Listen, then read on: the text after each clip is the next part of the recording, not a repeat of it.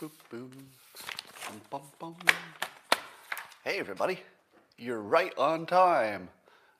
Almost early. Come on in. Gather around. Grab a chair. It's time for the best part of the day. Yeah. Once again. Isn't it great that there's coffee with Scott Adams every day? That's right. It's the best part, and all you need is a cup or mug or glass of tankard, chalice, stein, a canteen, jug, or flask, vessel of any kind. Fill it with your favorite liquid. I like coffee.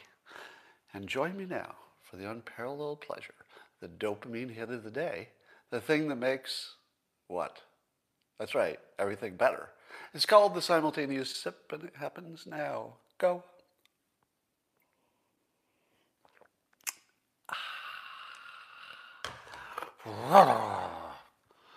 Stretch, everybody. Feels so good. What a day. All right, well, let's start with all the good news. Do you want the good news first? Of course you do. Of course you do. In pandemic news, the new single shot of vaccination from J&J, it looks like it has 85% efficacy. And if you don't like the word efficacy, well, you haven't said it out loud. Try it. Try it at home. Say efficacy. It's fun. It is. It has 85% efficacy 28 days after you get it, and that's pretty good. And it has almost an 88% efficacy. Did I say efficacy? Of blocking asymptomatic infections. Bam. Pretty good stuff. Would you take the single shot that gave you 85% efficacy, or would you wait for the double shot that gives you a little bit more? I don't know. I told you that I'm going to wait until the last possible moment because I'm not eligible yet, but I think I'll be in the next wave. So maybe in a few weeks. I'm not sure. Here's some more good news. As you know, I think over 20 states have legislation to associate funding for school with the children instead of the school, so that the child could go to a different competing school, a private school, for example, and the funding would move with them, the government funding. So that is a really big trend that's happening now. Corey DeAngelis, you'll find him on Twitter, does the most tweeting about this productively. He's most involved in this. And he does more than tweeting, obviously. He's active in this space. But a new study says, according to Corey, that charter schools are 35% more cost effective and produce a 46% larger return on investment than district schools. Do you trust that statistic? I don't.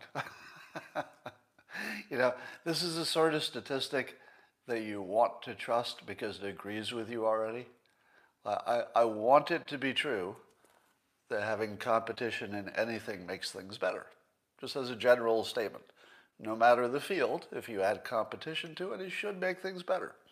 So I want it to be true that these charter schools are more cost effective, but then you would also have to factor in what happens to the school they left behind. Did it get worse? What happened to the average? So I don't think things like this can be studied, actually. So I wouldn't totally trust this number, but it does. But at the very least, it can help you size things. So I think this at least is evidence that charter schools are not worse. But I don't think you could say that numbers such as this, I wouldn't ever trust them to be accurate per se. But if there were some big problem where they spent more money and got less results, you'd probably see it. They'd probably be big enough to see. All right. Digital Doug on Twitter was questioning the fact that the coronavirus numbers in the United States are over 500,000 deaths, whereas regular seasonal flu would be, maybe 10% of that, typically. And Digital Doug says, if you pay hospitals 5 figures for treating the flu, meaning the regular seasonal flu, and 5 figures more for putting patients on respirators, And let's see what the regular flu numbers look like then.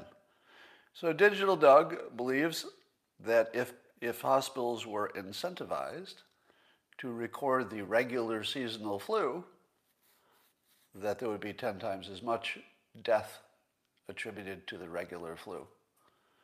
Does that make sense to you? Now, let me tell you how to think of this argument. If the argument is that financial incentives cause people to code more things as coronavirus, that's a good argument, wouldn't you say? Does anybody disagree with that? That if you, and I say this a million times, if you put friction on something, you'll get less of it. Almost always. Doesn't even matter what you're talking about. You add friction and you get a little less of it.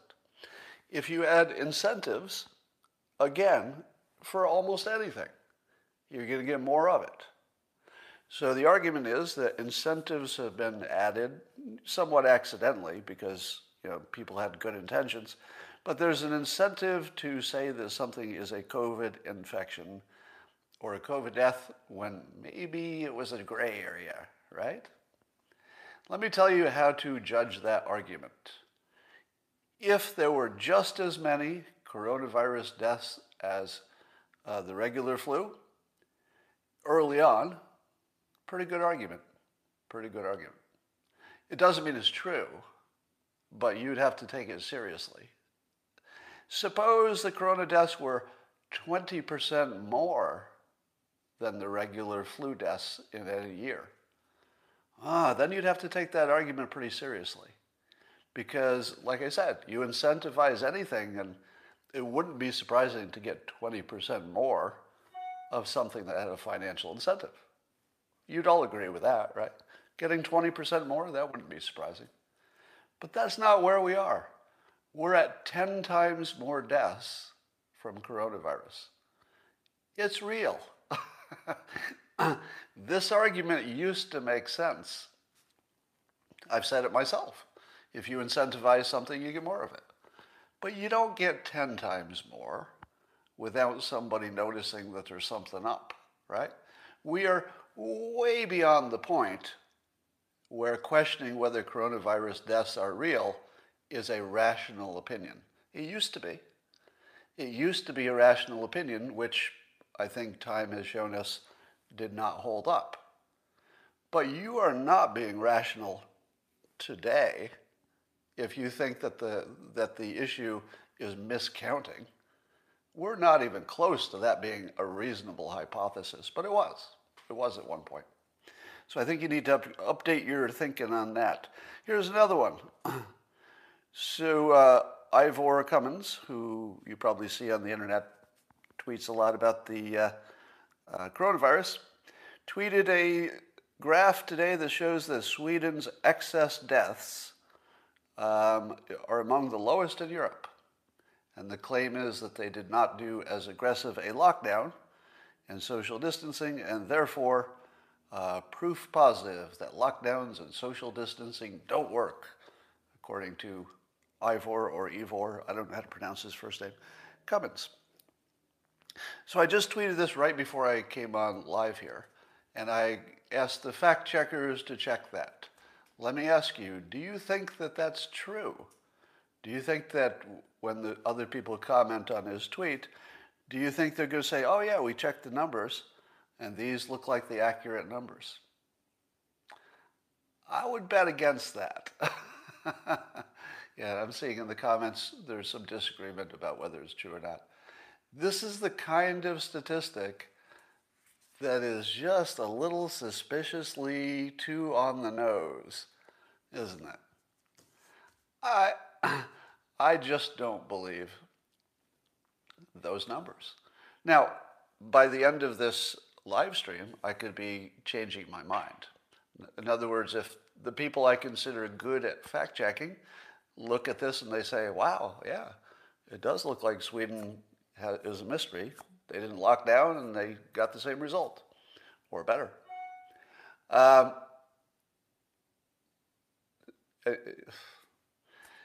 right, I just saw a comment that's making my brain explode, but I'm not going to go there.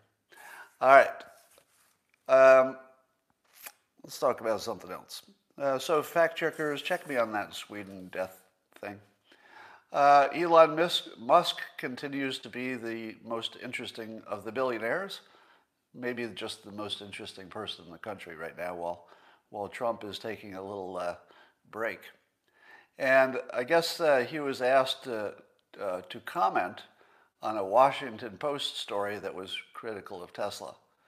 And as you know, the Washington Post is owned by Jeff Bezos, who you could consider a competitor to Elon Musk, because they're both trying to conquer space, if you will. And they're trading places as the richest person, in America. It goes back and forth. And here was Elon Musk's reply to the Washington Post hit piece on Tesla. When asked, he said, quote, "Give my regards to your puppet master." Musk replied to the paper's request for its story.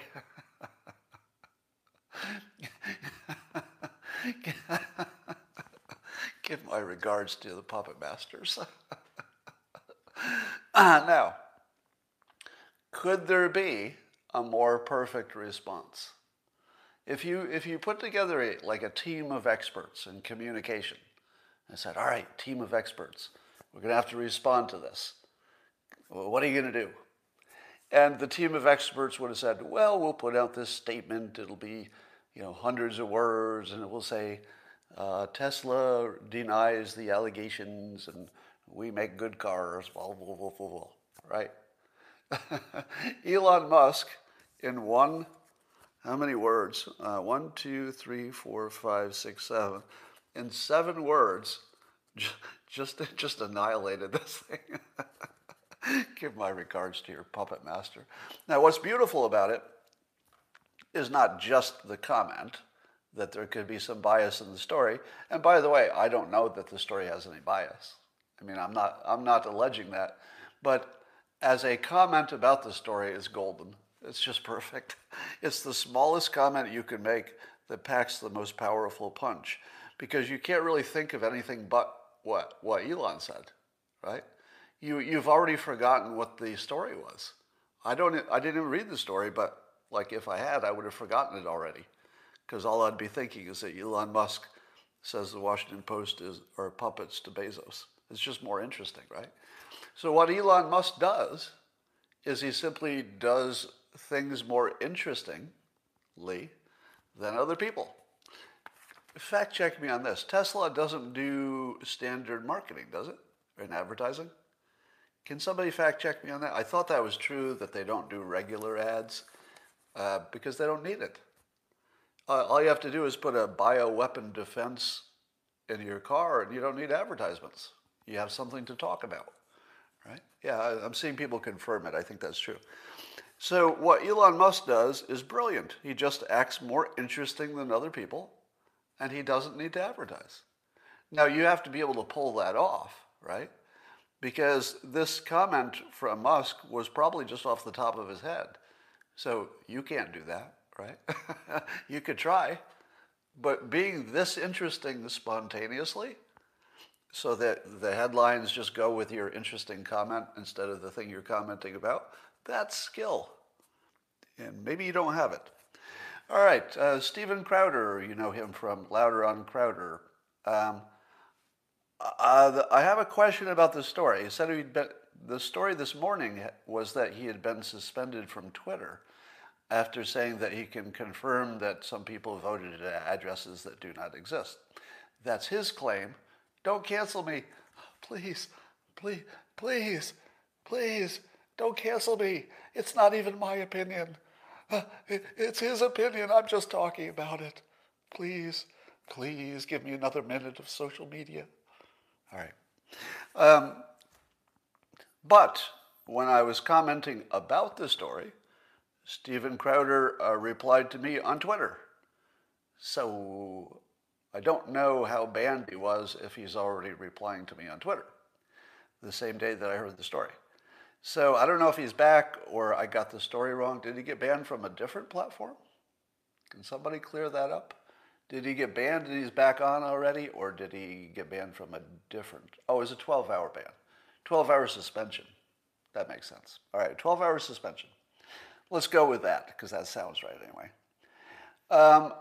And as I have told you, my new theme is that if somebody gets banned or censored, let's say if they get censored, I'm going to send them some money for being censored. So I want to make it, and I know a lot of people are on the same page, that, you know, individually you might buy his shirt or his mug from his store. I tweeted the address of his store. And to you, it's, you know, $10, but basically you're just voting for freedom of speech. It's a $10 vote to support freedom of speech whenever you see one of these situations happen. So buy Steven Crowder's stuff. I want to say, while I'm at it, that I do not agree with all of the things Steven Crowder says. Doesn't matter. That's not what we're here to talk about, right? And I'll tell you, just so I'm on record with it, I'm not a fan of his argument that there are two genders. I know you hate it. Here's my argument. The two-gender thing is a social construct based largely on biology. I mean, it's not just invented out of nothing. It's based on observation and biology and stuff like that. But it's a convenience. Society categorizes things for convenience. And it is convenient and useful to have two genders because then you just have two bathrooms and you can keep rapists away from women. And, you know, there are lots of good reasons that we narrow it down to two, but it's social reasons. I think a more productive way to look at people is that there are 7.5 billion people, rounded off, whatever it is, and they're all different. Every one of them is just different. They're different sexually, they're different mentally, different physically, different health-wise. We're just all different. That's the healthiest way to look at the world. It's not two genders, except for convenience. Now, if you argued, should we keep it two genders because we can't afford to have like a bathroom for every option, I would say that's a conversation that's reasonable. You can reasonably say, yeah, I get that everybody's different, but we can't have a different bathroom for every person, etc. I would like my own bathroom. I'd like to be my own gender so I could not have to share a bathroom when I go to the mall.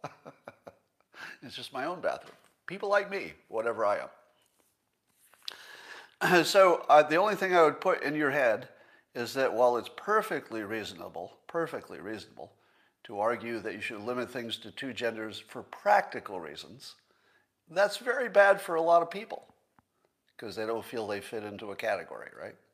So you have to make practical decisions when it comes to how to organize society, and not everybody's going to win.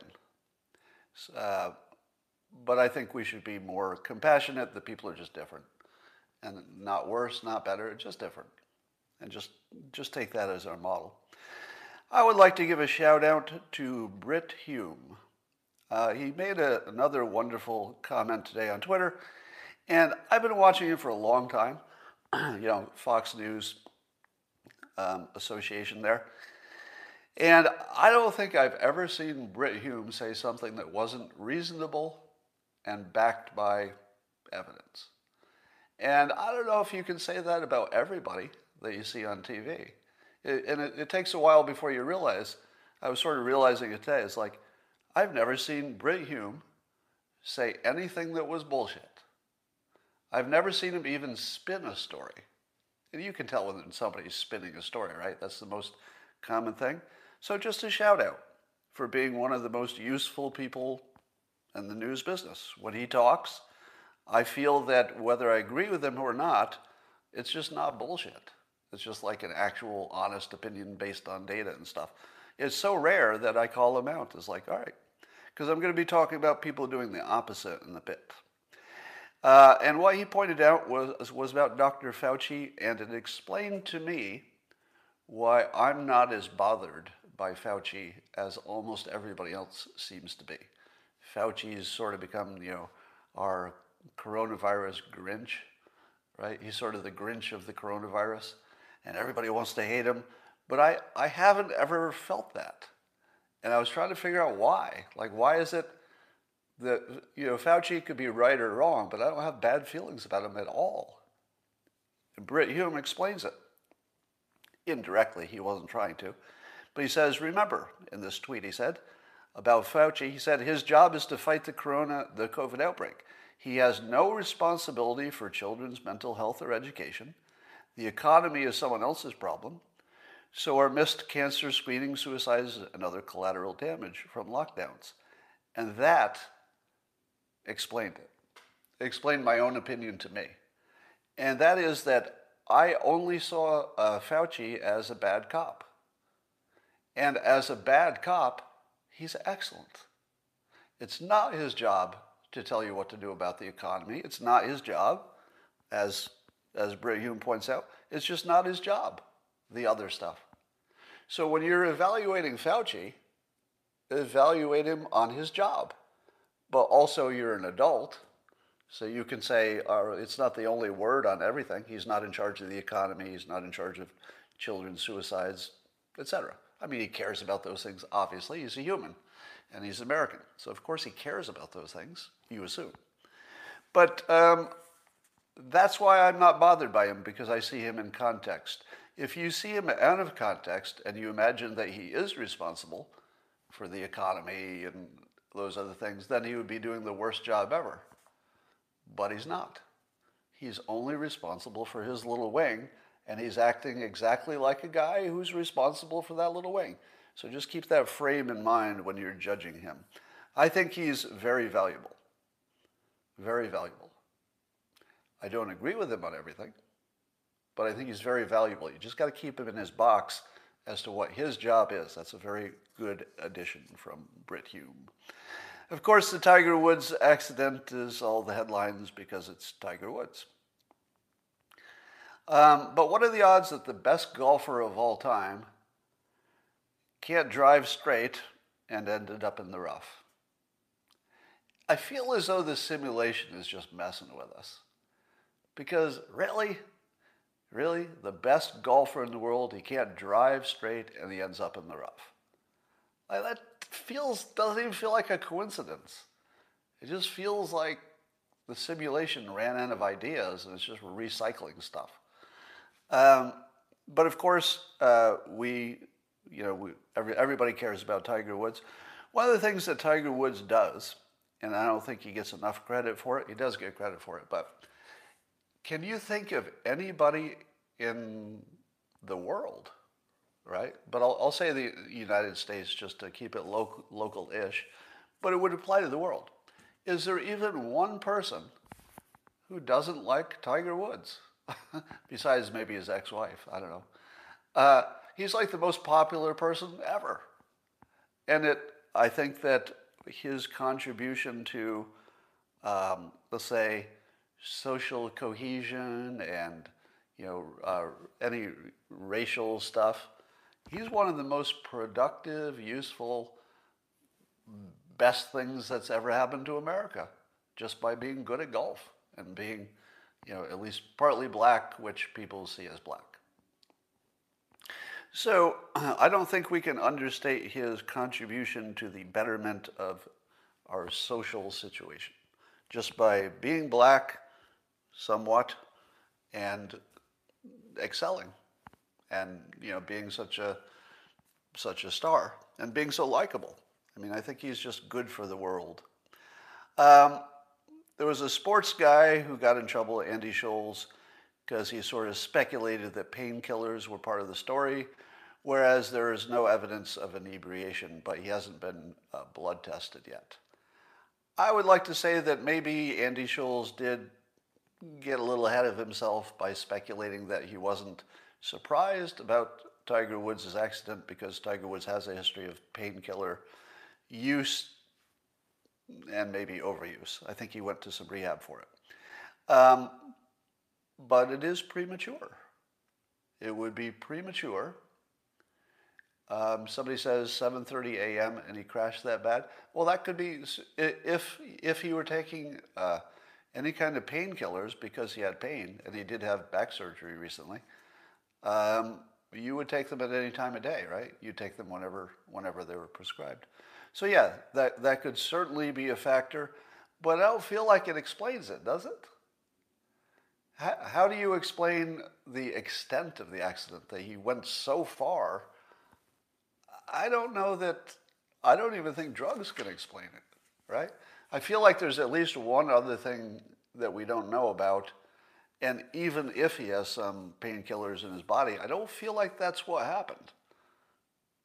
I somebody says he was probably texting. I don't know. He could have been texting, but if it just looks like something else happened, unless the speed was so high that we're fooled by it. On the plus side, the SUV that he was in, the Genesis GV80, apparently performed well, because the entire front part of the car was crushed, but Tiger survived in a pretty bad accident. So shout out to the makers of the Genesis vehicle. Assuming the vehicle was not part of the accident, it looks like it may have saved his life. So there's some good engineering there. Romney is saying that if Trump ran in 2024, he would easily win the nomination. What do you think about that? Do you think Trump would easily win the nomination? I feel like he would, right? Because you'd have a number of people running, and he would certainly get at least 25% of the vote, just like the last time. And that would be more than any of the others individually got. So just the fact that he's the biggest fish who would be in that lake, the biggest one gets nominated. So it does look like Trump. I would agree with Romney that if he ran again, he'd at least get the nomination. I would be very skeptical that he could win the election. He may be too crippled by the assault on the Capitol, but he could win the nomination. Now that brings up the second question of who are the leaders in this country anymore? I feel like we have this gigantic vacuum of leadership, both on the left and the right. Now, there are certainly people that are being talked about for running for president, but none of them have really the kind of star power that we're used to. And maybe it's just the Trump effect. We have an expectation of a certain amount of star power, but maybe that's unrealistic. So here's my take. And I want to tell you that if you will be bothered in the future about me saying that AOC, like Trump, has real skill, even if you don't like her policies, you probably don't want to follow me because I'm going to be talking about it a lot. And the reason I'm going to be talking about it a lot is that AOC is the only leader in the country right now. Now, I don't like the things she's talking about in every case. Some of it I do like, actually. So I'm not agreeing with her policies.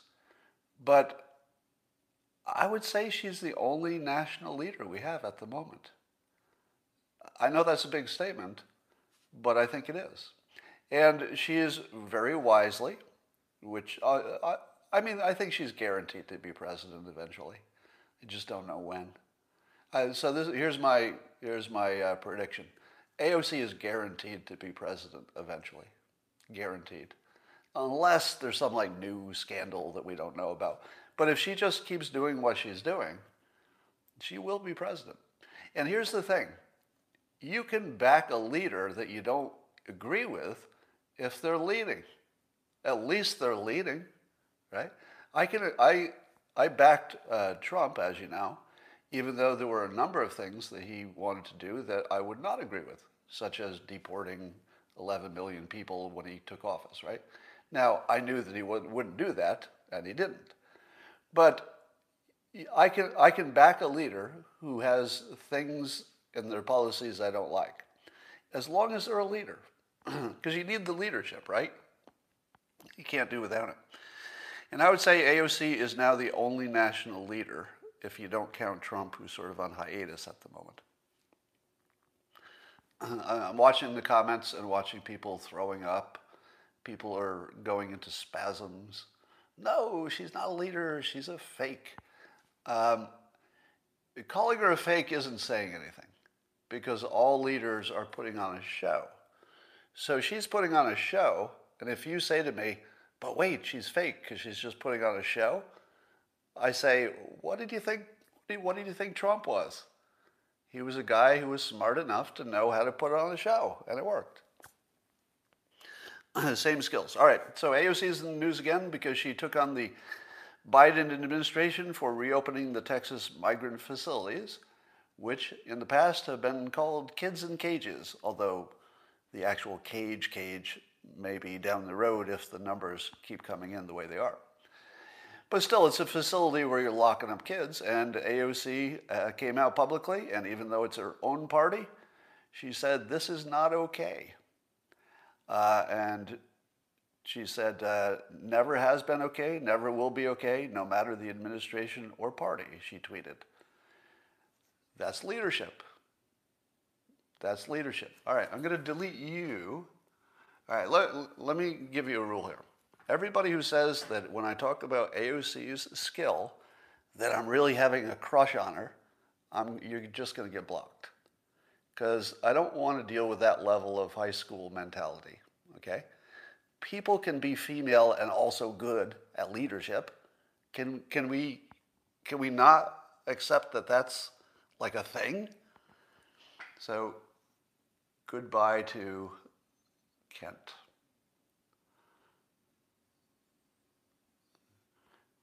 All right, if anybody else wants to suggest that my real interest in her is because she's a woman, I'd like to block you right away so I don't have to deal with that anymore. Okay? All right. Who else would you say? I'd like to see in your comments. I've made a claim that some of you don't like, that she's the only national leader at the moment because she's going against her own party. You're not a leader if all you're doing is agreeing with your side. Did Trump always just agree with his side? He didn't. That's partly why there's so much trouble, right? He was always fighting with his own side. If you're not fighting with your own side, in addition to the other side, you're not a leader, you're just a team player, all right? So until you see somebody cross their own party line, you're not talking about a leader. You're just talking about a political hack, basically. So AOC's done it twice in the past week. I forget what the other one was. But we have one leader in the country, like it or not. Give me another name of somebody who would fall into that camp. I'm seeing Rand Paul, Tulsi. Tulsi's a good name, and that. I would say Tulsi, compared to AOC, would be... I hate to say this because I really like Tulsi Gabbard as a political voice. But I feel like she's the Mike Pence to AOC being Trump. I hate to say that. That's really not a fair thing to say. But Tulsi doesn't bring the heat, the energy. And partly because her personality is sort of low-key. So she brings capability and good things that you like, and would be a very capable president, in my opinion. I could get behind that. But I don't know she has the star power, quite. It would be an interesting contest. How would you like to see a presidential contest someday between Tulsi Gabbard and AOC? Just woman versus woman. That'd be pretty interesting. I could get into that. That would be fun. And maybe time. Maybe it's time for two women to be running for president. That would be the real shakeup, wouldn't it? Somebody says she's charismatic and dangerous, like many evil leaders of the past. So she's added some nuance to what AOC has, to what she's saying about border and getting rid of ICE and opening the borders and stuff, and all of it sounds crazy, right? When you first hear it, you're like, what are you talking about, opening the borders? That's the worst idea I've ever heard in the entire world. But if you actually hear her talk about it in more depth, what she's talking about is figuring out how to do it. And the idea is that there might be a big idea of just rethinking everything that would make aggressive border control not necessary. that it doesn't mean it would be bad for the United States, but there's, the feeling that you could get from where we are to some better place, and we don't know what the path is. Now, what do you think of that? What do you think of the fact that AOC's plan for immigration is we'll do something that nobody's thought of yet, and I haven't thought of it either, but it'll be really good and it'll fix things? What do you think of a plan like that? Is your first thought, oh my God, she doesn't have a plan? There's no plan. Right? That's your first thought. Here's my first thought. That's the leader I want. Now, I'm not saying AOC. I'm saying I want a leader who talks exactly like that. That's exactly what I want to hear. I want to hear that here's where we want to get to, here's where we are, and we have no idea how to get there, but damn it, we're going to figure it out. We're going to figure it out. And if we can't figure it out, well, at least we tried. That's the leader I want. I don't want somebody who says, I'm not even going to try to get there unless I know all the steps. When Kennedy said we're going to the moon, did he say we already know how to get to the moon? No. The reason Kennedy is called such a great leader for saying we're going to the moon is specifically because, wait for it, we didn't know how to do it. I mean, we figured we could figure it out, but we didn't know how when he talked about it. We don't know how to fix immigration such that strong enforcement would not even be necessary. We don't know how to do that. AOC says, let's figure it out. I like that. I don't know if we can figure it out, but I also would not have known if we could figure out landing on the moon. I wouldn't have known. I want somebody who challenges us. AOC challenged the country to figure out how to do this without being cruel to people coming across. Is it impossible? If you say it's impossible, check your thinking. It might be impossible. I can't see a way to do it. I don't think you can see a way to do it. But I don't want to live in a country where my leader agrees with me, right? I don't want my leader to say, oh, you can't see how to do it? I guess we can't do it. Guess we can't go to the moon. Anybody? Anybody? Can somebody build a rocket? Anybody in the audience? None of you? Nobody knows how to build a rocket to the moon? Guess we can't go. You don't need that kind of leadership. You need the people who say, we're going to make this work. We don't know how yet, but we're going to make it work. We don't know how. Now, or she's crazy. In the comments, somebody says, or she's crazy. Well, let me put it to you this way. If she were crazy, you'd see it in lots of different ways, I think. It would be sort of obvious. But if she's smarter than you think she is, she would talk like this. She says directly, I don't know how to do it. If she said, I do know how to do it, but I'm not telling you, well, then she's crazy. Or if she said, I do know how to do it, and what she described clearly wouldn't work, such as just throwing the gates open and opening the border, but she's not saying that. She is smart enough to know that that wouldn't work. And she doesn't know what would work. But she has a moonshot idea about how to get there. All right, Chris Cillizza, let's talk about the fake news. So I love how CNN creates news out of nothing using the opinion people. And they're not alone. I suppose Fox News does the same. But this example shows you how it's done. So Chris Cillizza, in a larger article talking about a number of things, talks about Senator Johnson said last week that he didn't believe what happened at the Capitol was, quote, an armed insurrection. So there's a quote from a senator saying he didn't think it was an armed insurrection at the Capitol. And then Cillizza finishes that sentence with, comma, despite ample evidence that it was. So it's just put out there like common knowledge, despite ample evidence that it was an armed insurrection. To which I say, I didn't see any. Did they report some ample evidence that it was an armed insurrection? I didn't see any evidence. In fact, I saw lots of evidence that it wasn't. I mean, lots and lots of evidence that it wasn't. It was just individuals who wanted a different election outcome or wanted transparency. But he just puts it out there in an opinion article as if that's just an established fact. Now, if you were a CNN consumer and you weren't, let's say, following the news every day, but you read this article, wouldn't you accept that this must be just an established fact? Never happened. Nothing like this established that as a fact. In fact, it's obviously not true.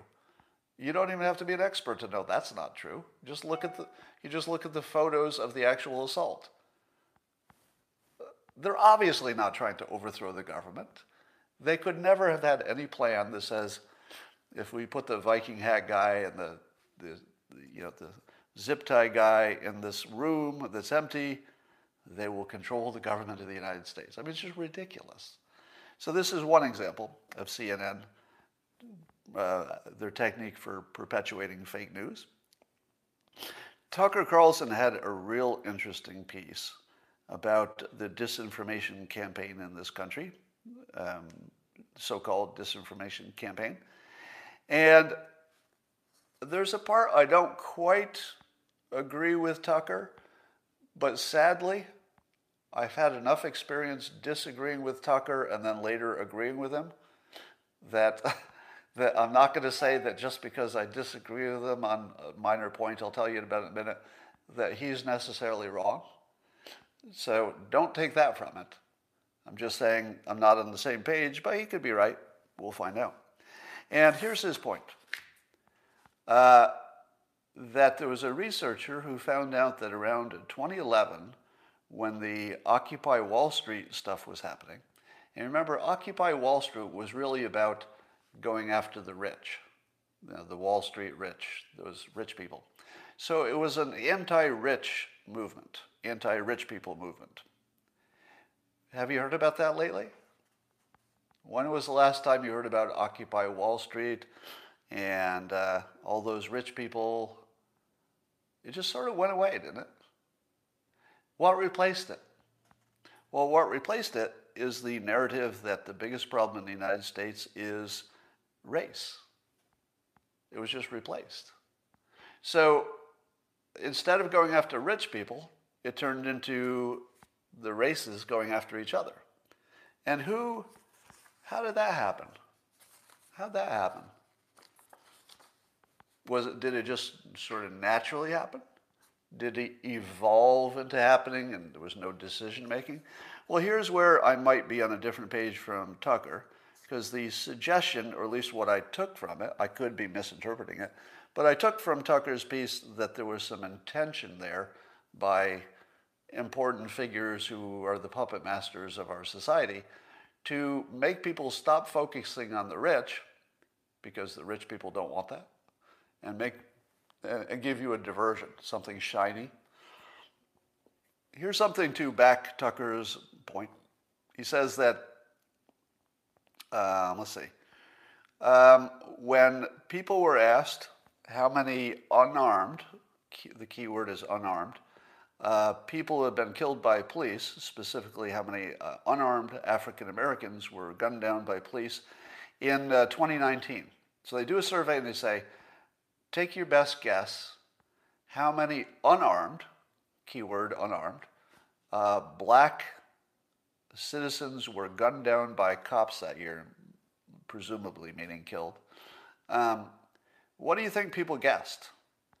Democrats guessed 44% of Democrats, or no, actually 44% of liberals said they believe it was about 1,000 or more per year. That's because they listened to the news and social media. And they believed, 44% of liberals, almost half, believe that the number is close to 1,000 or more. Now, let me ask you something.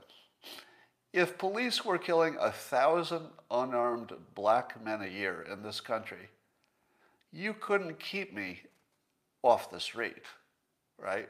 Like I would be in Black Lives Matter, like I would be a charter member, dues paying, Remember, if this number were anywhere near that, you would have to leave your house, you would have to protest, you would have to defund the police.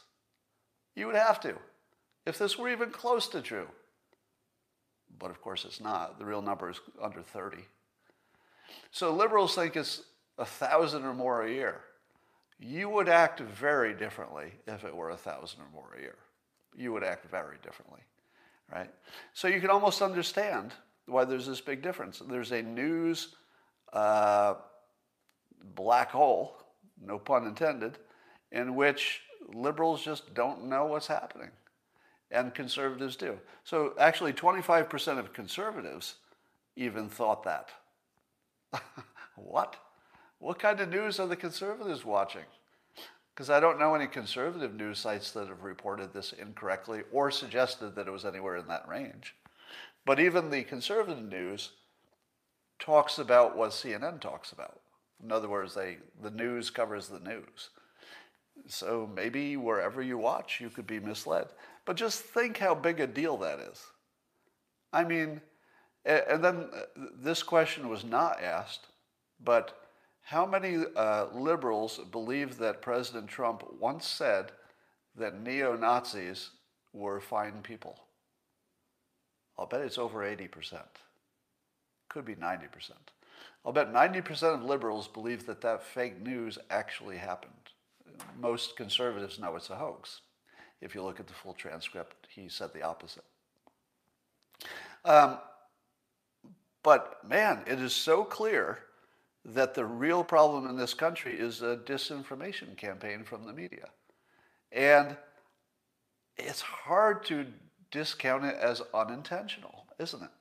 It's really hard to look at this set of facts and say, well, nobody's doing that intentionally. Although I'm not sold that the case has been made that there are shadowy puppet masters. Who are they? What are their names? When did they have a meeting? Did they have a meeting, or did they just know what to do? So that part, I'm not quite buying that it was a plot. But you can buy that it happened.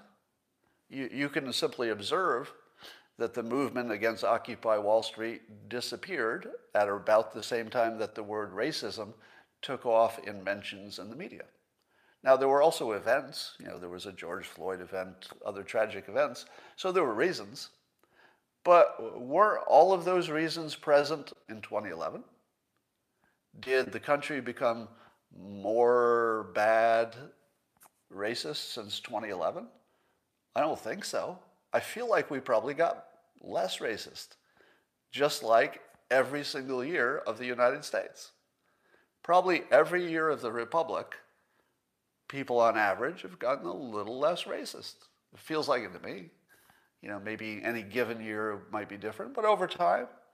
So wouldn't you say that racism is probably somewhat less than it was in 2011, when apparently that wasn't even a big issue relative to the Occupy Wall Street issue being bigger?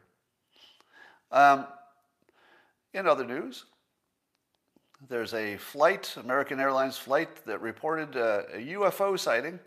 Doesn't mean it's an alien ship, just unidentified, that looked like a cruise missile that just went over their plane. Now, do you believe that there was an unidentified long tubular object that went right over an airplane that was not known to flight control? And the way they asked the question was, they said, the pilot said, do you have any targets up here? Because he thought a missile just went past him at a target. And he was wondering, is there anything in the air near me that I need to worry about because somebody shot a missile at it? I'd be worried about that. Now, of course, we don't know the answer to this. We don't know that anything got shot into the air or that any big missiles landed anywhere that we don't know about. So it's just a mystery. That's all it is. If I had to guess, I would say they didn't see anything. Maybe they saw a shadow of some kind. I don't know. So my guess is they didn't see anything, but we'll find out. There's a story about a woman who's a trophy hunter getting a lot of heat for killing a giraffe, cutting out its heart, which is pretty big, and holding it up for social media. Now, if that wasn't bad enough, apparently this one woman has killed over 500 big animals, lions, leopards, elephants, etc. 500. And she was really, really excited and couldn't handle herself when she learned that she could kill an adult giraffe. Now, I'm not anti-hunting per se. There's some times when it makes sense. And if she had gone big game hunting once or twice, I wouldn't like it, but I'd have a different opinion than if she did it 500 times. If you kill 500 big animals, you're just a serial killer who doesn't want to get in trouble with the law. It feels like that's just a serial killer vibe, doesn't it? I don't know. But she's pretty happy with herself. All right. I also wonder if she owns a pet. Imagine if you had killed 500 mammals for fun. Does she have a dog? Does she? Does she have a dog? Because that dog would be really nervous. Would she ever look at her dog and think to herself, I love my dog, but oh man, it would be fun to kill it. I'd love to just shoot my dog. If you've killed 500 mammals, you don't think she fantasizes about shooting her own dog? If she has one. Anyway, Biden is allegedly, I think we need some confirmation on this story because I saw it in an Asian publication, but apparently Biden is considering an executive order to push alternate supply chains to go around China, specifically for tech stuff like chips and batteries and rare earth stuff. Now, if that's true, that Biden has an EO coming in which we're going to build out a separate supply chain that doesn't involve China, I would be giving Biden a lot of credit for that. Now, I would think that he wouldn't do it if Trump had not gotten the ball rolling in turning the opinion of the United States citizens against China. If Trump had not made it possible for Biden to do this, I don't think he could have. So if this happens, I will give Biden credit because that's the rule, right? If something good happens under his administration, I'm going to give him credit, but we can put an asterisk next to it and say, it wouldn't have happened without Trump, but still Biden has to do it, so he gets credit if he does it. And this would be very important, but I don't know if it's true yet. Apparently Biden has not declared yet that the Uyghur situation in China is a genocide. I guess Trump made that declaration just before he left to sort of leave it with Biden as a problem. And Biden, he has not decided to do that. Canada, however, the Parliament voted Monday to pass a non-binding motion classifying China as being involved in a genocide. So Canada, good work. United States, look at Canada. Come on. Biden, Canada did it. You can do it. Do it. Do it, Joe. Do it. All right, and I remind you that we are in a war with China, and they're killing 70,000 people a year with fentanyl, which they easily could stop because there's one guy in charge of it. We've already told them who his name is. They know where he is. He's still doing it. So China has decided explicitly to send us fentanyl and kill us and to not stop it. If we sent them some fentanyl their way, it would not be inappropriate, probably not a good idea, but it would not be morally wrong to fight fire with fire. That's just my opinion. That's just my opinion. Somebody says, where is Jack Ma? I don't know. He's got a problem. All right, my next segment called Experts Are Dumb.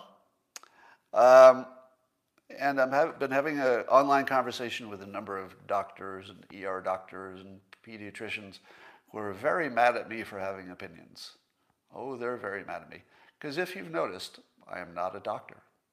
And apparently you can't have doctor-related opinions if you're not one because they'll be pretty mad at you. Pretty mad. But here's what I've learned. The whole question about the seasonal flu, the regular flu, killing 50,000 people a year, which I am skeptical of. I've been learning more about that. And when I hear that children were dying from it, I had some questions. And here's what I've learned.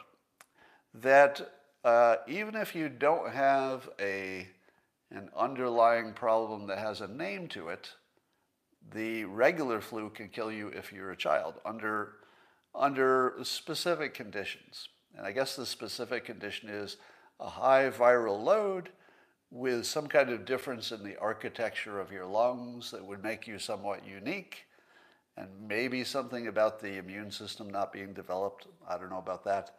But that there's something different about the children who die from the flu, both in exposure level and architecture of the lungs. Now, that sort of opens up the question of what it means to be healthy. What's the definition? Would that be a definition of a healthy child dying from the virus when 99.9% of children don't, and don't even get close to death? So would you say that that's a healthy child when they can't survive the environment that they are meant to be in? So if you say, yes, that kid is completely healthy, because if they didn't have access to this virus, they'd be fine. But what would you say about a bubble boy? Somebody who, if they left their bubble, almost any kind of infection would kill them. When they're inside the bubble, do you call them healthy? Because they are. They could live out their whole life without a physical problem if they don't get infected. So is that person healthy? See, you can see how the definition of what healthy means is driving the discussion. It's not about what's happening. It's about what you insist is the word you're going to use. That's word thinking, I call it. It's people who think they're arguing, but they're really trying to hold on to a definition or win by defining the word the way that works for them. Here's my definition of healthy. It's different from the medical definition. It's more of a common sense definition. And it goes like this. If you are not capable of surviving the environment for which you are naturally, you're born into, such as just living in the atmosphere, I don't know that I would call that healthy. I would call that somebody who has a major health problem, because the normal environment, operating just the way you think it will kill them, but it wouldn't kill 99.9% of people who had exactly the same exposure. I would call that unhealthy, by definition. But in a medical sense, if they have not been exposed to the thing that's going to hurt them, doctors are going to say, no, that's perfectly healthy. It's the virus that killed them. That's kind of a definitional problem, isn't it? Aren't we both talking about the same thing? That you need the virus, but you also need the person to have a specific situation going on. And if you call that specific situation perfectly healthy, it just happens to cause you to die if it comes in contact with something that is commonly in your environment, I'm not sure I would call that healthy. So I don't know that there's a disagreement about that other than what word you want to use for it. But on top of that is the question of why we don't hear about people dying of the regular flu when they're allegedly dying in the same numbers as people who die from car accidents and overdoses, and we hear about them all the time. We personally know people who've died from those other things. Almost every adult does. But I don't know anybody who died of regular flu. So then somebody on social media said, Scott, you're finally on our side now. We've been saying the same thing about coronavirus, that the way it's counted is probably wrong. To which I say, burp, burp, wait a minute. No, I am making the opposite point. Completely opposite point. If you think that me questioning the statistics of regular seasonal flu is sort of the same argument as the people who are questioning the number of people dying from coronavirus, you have 100% backwards. They're opposites. The question is, why does my observation, as just living in the world, not agree with the science?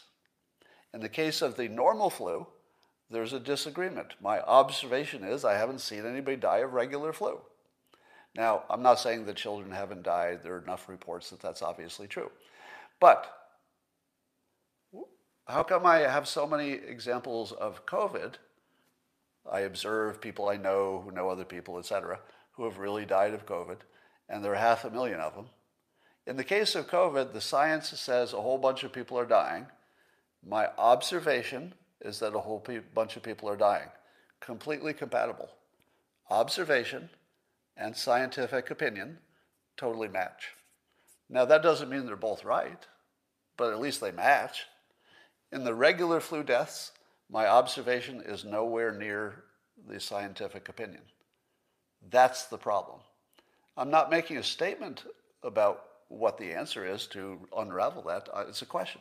It's a legitimate question, meaning I don't have the answer, and I'm not telling you that the question tells you what to think about the answer.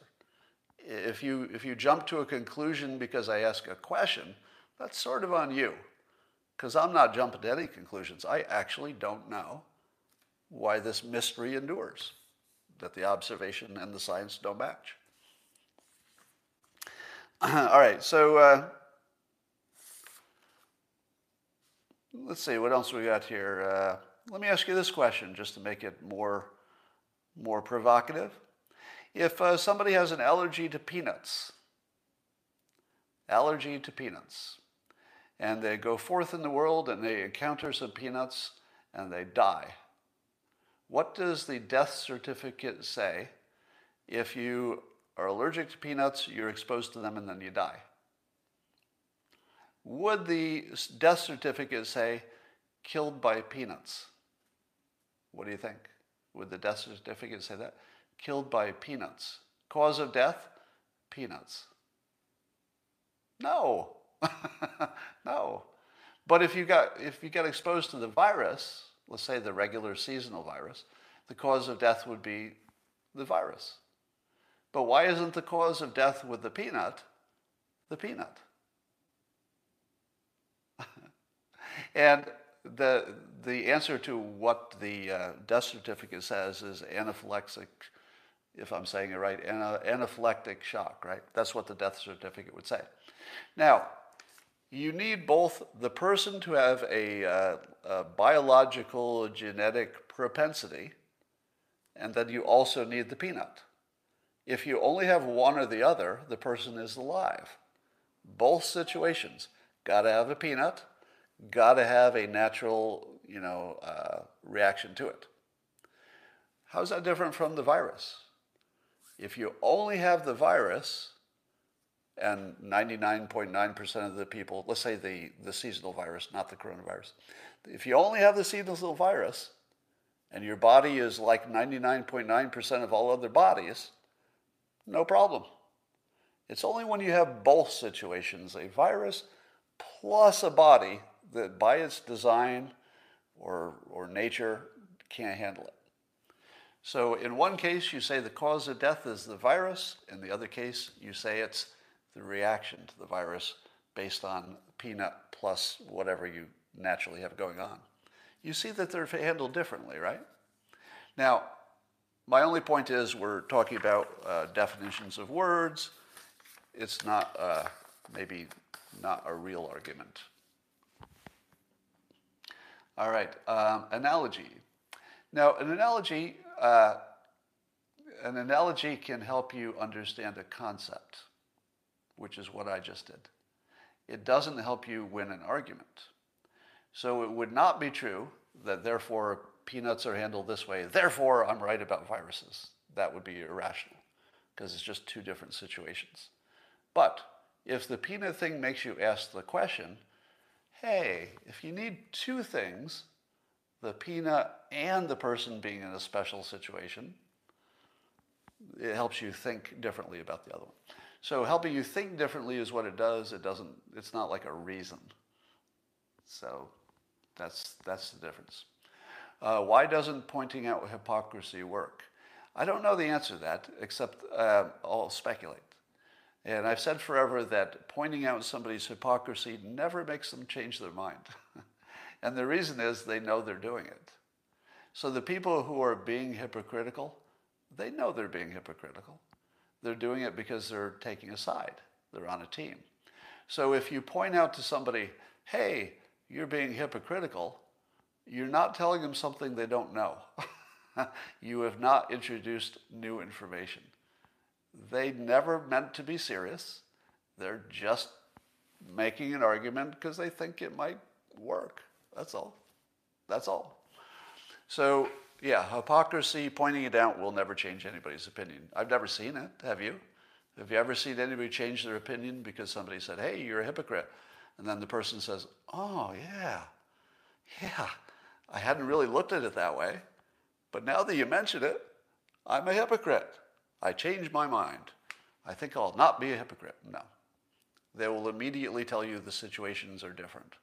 That's it. They'll just say, it's a different situation. I'm not a hypocrite. Did the butter kill the man with the heart attack? Butter's good for you. You have to use a better example. We used to think butter was bad, but we learned it is not. I believe that's the current science is that butter is not bad for you. All right. Like eating meat, but being against killing giraffes is hypocrisy. Yeah, so I don't eat meat, so I can say anything I want about giraffes. But I don't think that the big game hunting and killing animals for food, that is not the same thing. Yeah, I could certainly understand that you have to kill something to eat. That's different. No meat for you? Why? The only reason I don't eat meat is because I don't digest it well. I do eat some fish, but I don't love it. I just do it for the health benefits. All right. Somebody says, big game hunting supports big game. Well, the experts, based on reading about it this morning, a lot of experts are saying that that is a ridiculous argument and that big game hunting does not support big game. There's an argument that it does, but smart people say that's a ridiculous argument. I don't know who's right, but it doesn't sound like a good argument to me. Somebody says, let's see, Robo Steve says, Scott, tying himself in knots, trying to defend his nonsense. Is that a reason? Is that a good comment right there? Tying myself in knots, trying to defend my reasons. Let me tell you, if you think, let me ask the rest of you here.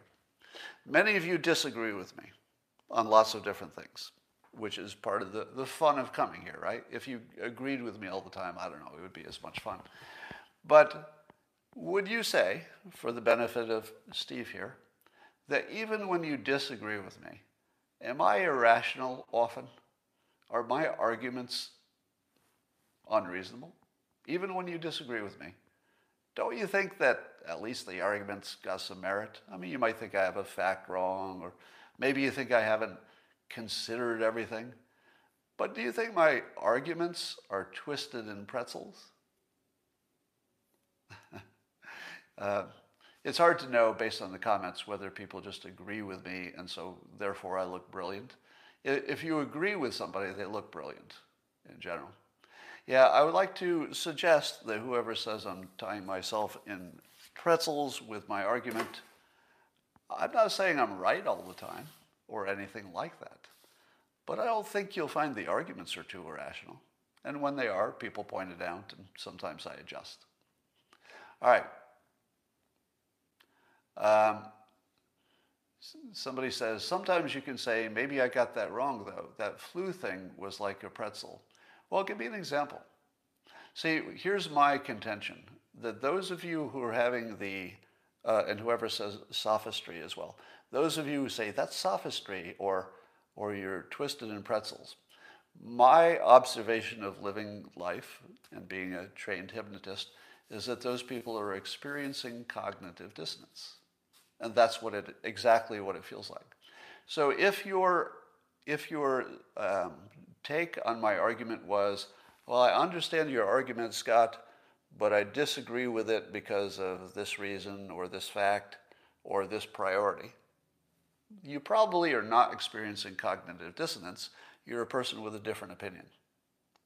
If you listened to my opinion on the regular flu stuff and you concluded that it didn't make sense, that it was all like pretzel-y and sophistry, you are almost certainly experiencing cognitive dissonance. And the reason I point that out is look at the other people's comments. When you see, let's say, I'll just pick a number for argument, 75% of the people say, I completely understand your argument, even if I don't agree with it. And then 25% say, I think your argument is pretzel logic and sophistry. Almost always you can depend on those people being the cognitive dissonance ones, and the people who say, I see the argument, but sometimes I disagree with it, this reason or that. Probably just different opinion. All right. So that's all I got for you. And now I take my leave, and I will talk to you tomorrow. Bye for now. All right, YouTubers, I've got an extra minute.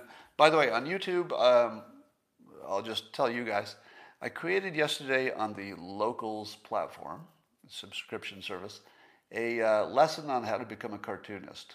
Now, separately, I'll do a lesson on how to draw a cartoon, but the business side and what tools to use and how to think about it and how to break into the business and sort of the general setup of how someone would become a cartoonist is now on the Locals platform, locals.com, just search for my name. And the reason I did it is not because I think a lot of people want to become cartoonists. What you'll find is a whole lot of non-obvious suggestions, which I think you'll find interesting, just the non-obvious ones. And it'll also give you an idea about breaking into any kind of field that is unfamiliar. So if you look at the concepts that I talk about with cartooning, really? Richard McCarthy, did you really just send me $100? You're a saint. You know, I have to say that it's weird. No, it would not be telling you something you don't know that I'm rich. The Dilbert cartoon did a good job for me. And I don't do this because of the money, right? But I do monetize. And that does make me work harder. I'm pretty sure that I do more work because it's monetized. Actually, I'm positive. There's no doubt about it. I do way more effort and put more into it because it's monetized, even if I don't need the money. So when I just saw that notice come in, that somebody just gave me $100. I don't know why exactly, but I did something that somebody said, that's worth $100. And I gotta say that while I don't need $100, that you made my day, because I just feel it like a compliment, right? But a compliment with money, that's a real compliment. You know, you don't have to wonder if it's insincere, right? It's $100. That's sincere. So thank you for that. That actually moved me, because it's just a vote of confidence, and I appreciate it. I appreciate it very much. And I'm going to end on that happy note. So thank you.